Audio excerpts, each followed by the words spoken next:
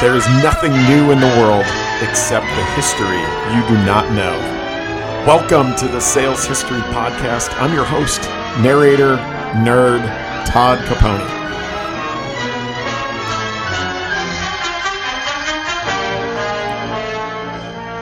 For today's episode, I'm hoping you'll allow me to just rant for a couple of minutes.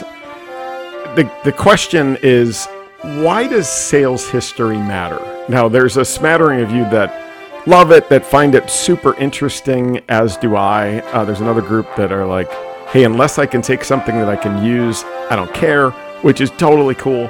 But I honestly think it goes deeper than that. And here's why. Today, when you look across the sales landscape, you see technologies popping up in every single category known to human beings, right? There's technology. Obviously, we've had CRM for a while, but there's intelligence tools, there's engagement tools, outreach tools, enablement, pipeline analytics, management, coaching tools, automation, collaboration, intent data, predictive analytics, orchestration, forecasting tool. It goes on and on and on. The number of tools that we could attribute to this idea of our sales tech stack. Now, that's cool. There's a lot of really, really great technology out there, but where it starts to run up against why I think sales history matters is when I hear the phrase, listen, the sales world, the way that we sell is going to change dramatically over the next 10 years due to technology. That's when I start to think, all right, listen, there's also another phrase that I believe to be pretty important, and it's the phrase, those who do not know history are doomed to repeat it. Here's what I mean. Let's go back. We've talked an awful lot about the late 1800s and the early 1900s in the sales profession. One of the themes around that is this idea that sales was trusted, respected, and even in many cases admired, and that the world looked to salespeople as the success or failure of our own country.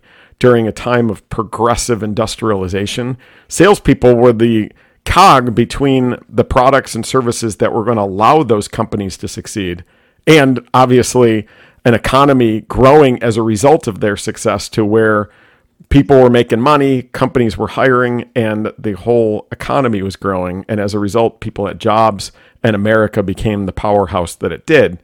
That was, one could argue, due to salespeople doing right by their customers. Now, what's amazing about that is, gosh, we did that really, really well. And I don't remember there being any CRMs or automation tools or outreach tools. There wasn't even a telephone. So let's think about this idea of, listen, we were back then without technology at our best as a profession. And now when you look to Gallup's list every year of least to most trusted professions, who's at the bottom? Salespeople, members of Congress, and senators. Like, is that where we want to be? So let's take a look at that. Let's go back and talk about this idea of how technology could have been used as incredible help to our profession. They're amazing gifts, but in most cases, salespeople ruin them. And as we get more and more technology, we've got to learn those lessons. Otherwise, we're just going to take the profession down instead of up where it should be going. So let's go back. Remember, back in the 1910s, to make a sale, you had to be face-to-face, the 1920s. I'm having a little bit of a hard time seeing when telephone became truly pervasive as an outreach tool. I've seen articles in the 1950s and 1960s. One article I would love to share on a podcast because it's pretty fantastic about the way that they thought about telephone outreach, but I digress. For many years, salespeople had to be face-to-face. They had to look into the eyes of the customers as they were talking to them.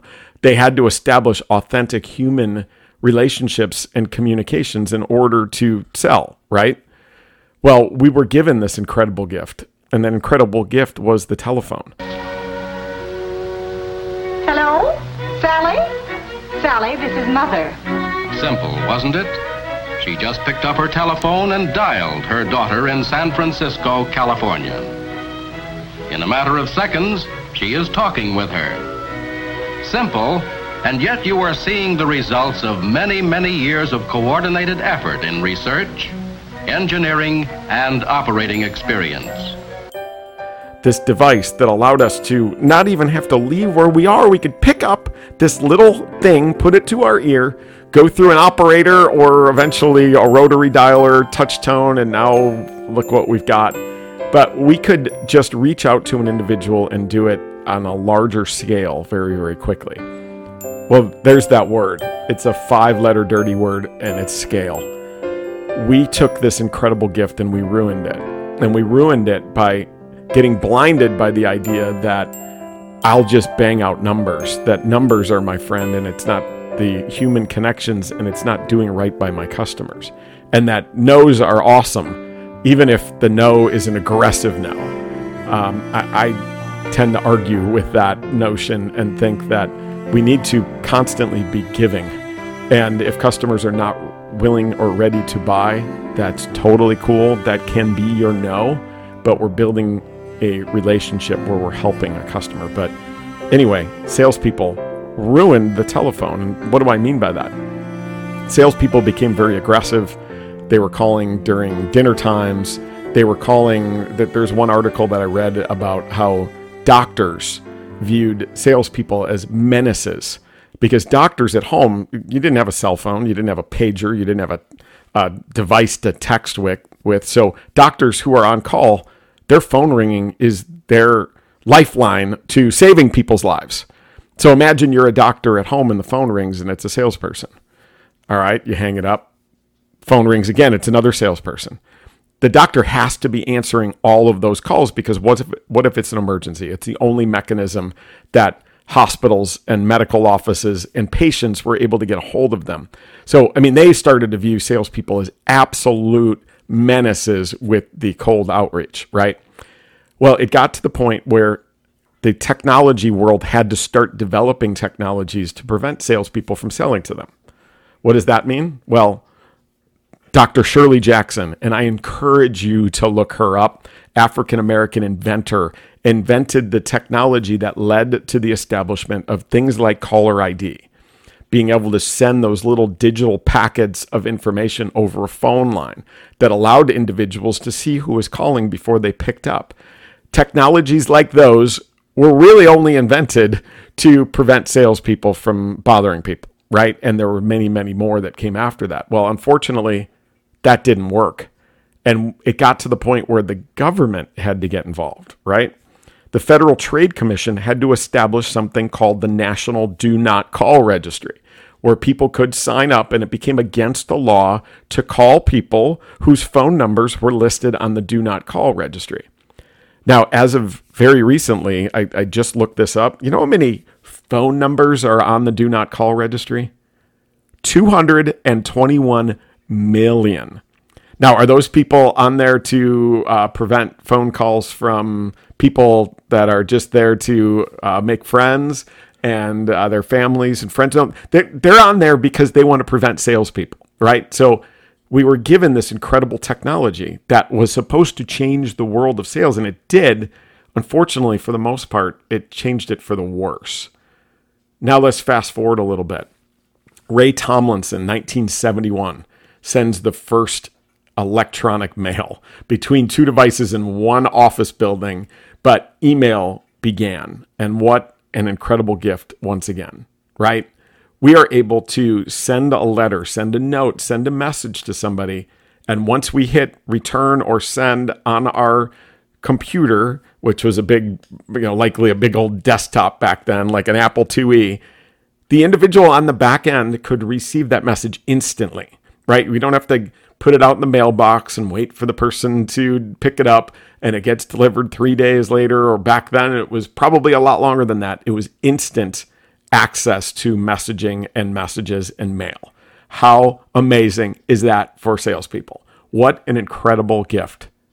And once again, we ruined it to the point where technologies had to be created to prevent salespeople from aggressively selling. When I say we ruined it with the batch and blast email marketing messages and sales messages and aggressive tactics with the way that we were emailing and phishing scams and all that stuff. So the technology world had to then also develop technology to prevent salespeople with spam filters, right? So every email inbox in the world has spam technology that prevents salespeople from getting into their inbox. And once again, that didn't work either, did it? To the point where, once again, the government had to get involved. And in 2003, George Bush signed into law the CAN-SPAM Act. The CAN-SPAM Act is an act that means that it has to be easy for individuals to unsubscribe. And it also has all kinds of regulations around opt-ins, address information that is on every email. There's a ton more to it. But the reason the CAN-SPAM Act had to be put in place is because of salespeople. Like, let's just be honest. So when we think about technology and this explosion that's upon us of the future of sales and all of these tech stack tools, I recently saw a chart. I don't know if it was HubSpot that put it out, that had all the logos of the companies that have sales tech tools. And the logos are so tiny on the page, you can't see them because there's so many. Well, I believe that we have to be really, really careful. If you look back to another kind of technology that was also supposed to change the world, but most aggressively changed the world for salespeople, it was the rise of e-commerce. Forrester, back in an April of 2015 article, had a headline that said, quote, 1 million B2B sales jobs eliminated by 2020. And it went on to talk about the fact that e-commerce was basically going to crush the sales profession because individuals, consumers, companies were going to be able to do all their research and do all their procurement online. And what did we need B2B salespeople for? Now, again, that was just a little over 6 years ago. And we've seen that the progression of the B2B sales world has actually exploded instead of shrunk, to the point that as of just a couple of weeks ago, ZipRecruiter was reporting that in the United States right now, there are 700,000 open sales positions. So it is certainly not shrinking. It is growing in an aggressive way. So my advice to you is, let's look at these other incredible tools that we've been given. Let's just start with LinkedIn for a second. LinkedIn is this amazing tool that allows us to not only see the face of the individual we're prospecting to, but their title, their location, their entire resume, the things they're interested in by the things that they like and post on. In many cases, you can actually see their connections. What an incredible hyper-targeting tool. And in many cases, individuals are ruining that from a sales perspective with what, it's a term that I did not make up, but the pitch slap. The pitch slap is, I'm going to send you a connection request, and the second that you accept it, I'm going to slap you in the face with a pitch. Now, that is one of those things that has made my connection request inbox full, and I almost get as much satisfaction from getting that down to zero as I do email inbox zero. But that's another example of us taking an incredible gift and screwing it up. I believe, as I look at video, as this incredible opportunity for salespeople to get that face back, to be able to look at somebody and be authentic in the way that they do their outreach by sending little packets of video that can be opened and sent and opened almost instantly. What an incredible gift that is to the sales profession. But the minute that that begins to go as a tool that is used for spamming, again, that dirty word scale, where we start sending generic messages that start with, "Hello, you. I'm really impressed with what you're doing." And there's actually one technology that allows the individual that's recording the video to use a green screen and put the person that they're sending's LinkedIn profile page as their background. So it looks like it's customized, but it's not. Another great opportunity to ruin an incredible technology. So my advice to you is that as you think about using these technologies and bringing them into your organization and bringing them into your day-to-day, I just encourage you to think about this idea of your face, your human-to-human side, being somebody who cares about the customers so that when the customers succeed, we all succeed. And when we all succeed, you succeed, and the economy succeeds, and our country succeeds. So those tools, as you're looking to use them, is it making life better for you so that you can get higher volume? Or is it making life better for making the right matches with customers so that your customers succeed, and in the end, you do. Really give that some thought. I hope that this little rant today is something that you can take with you, and don't be blinded by the promises of technology. When used correctly and the right tools, I believe it can be an incredible gift to our profession. But the minute that we start using it wrong is when we ruin it for everybody else. So just be careful. As always, I would love to hear what you think.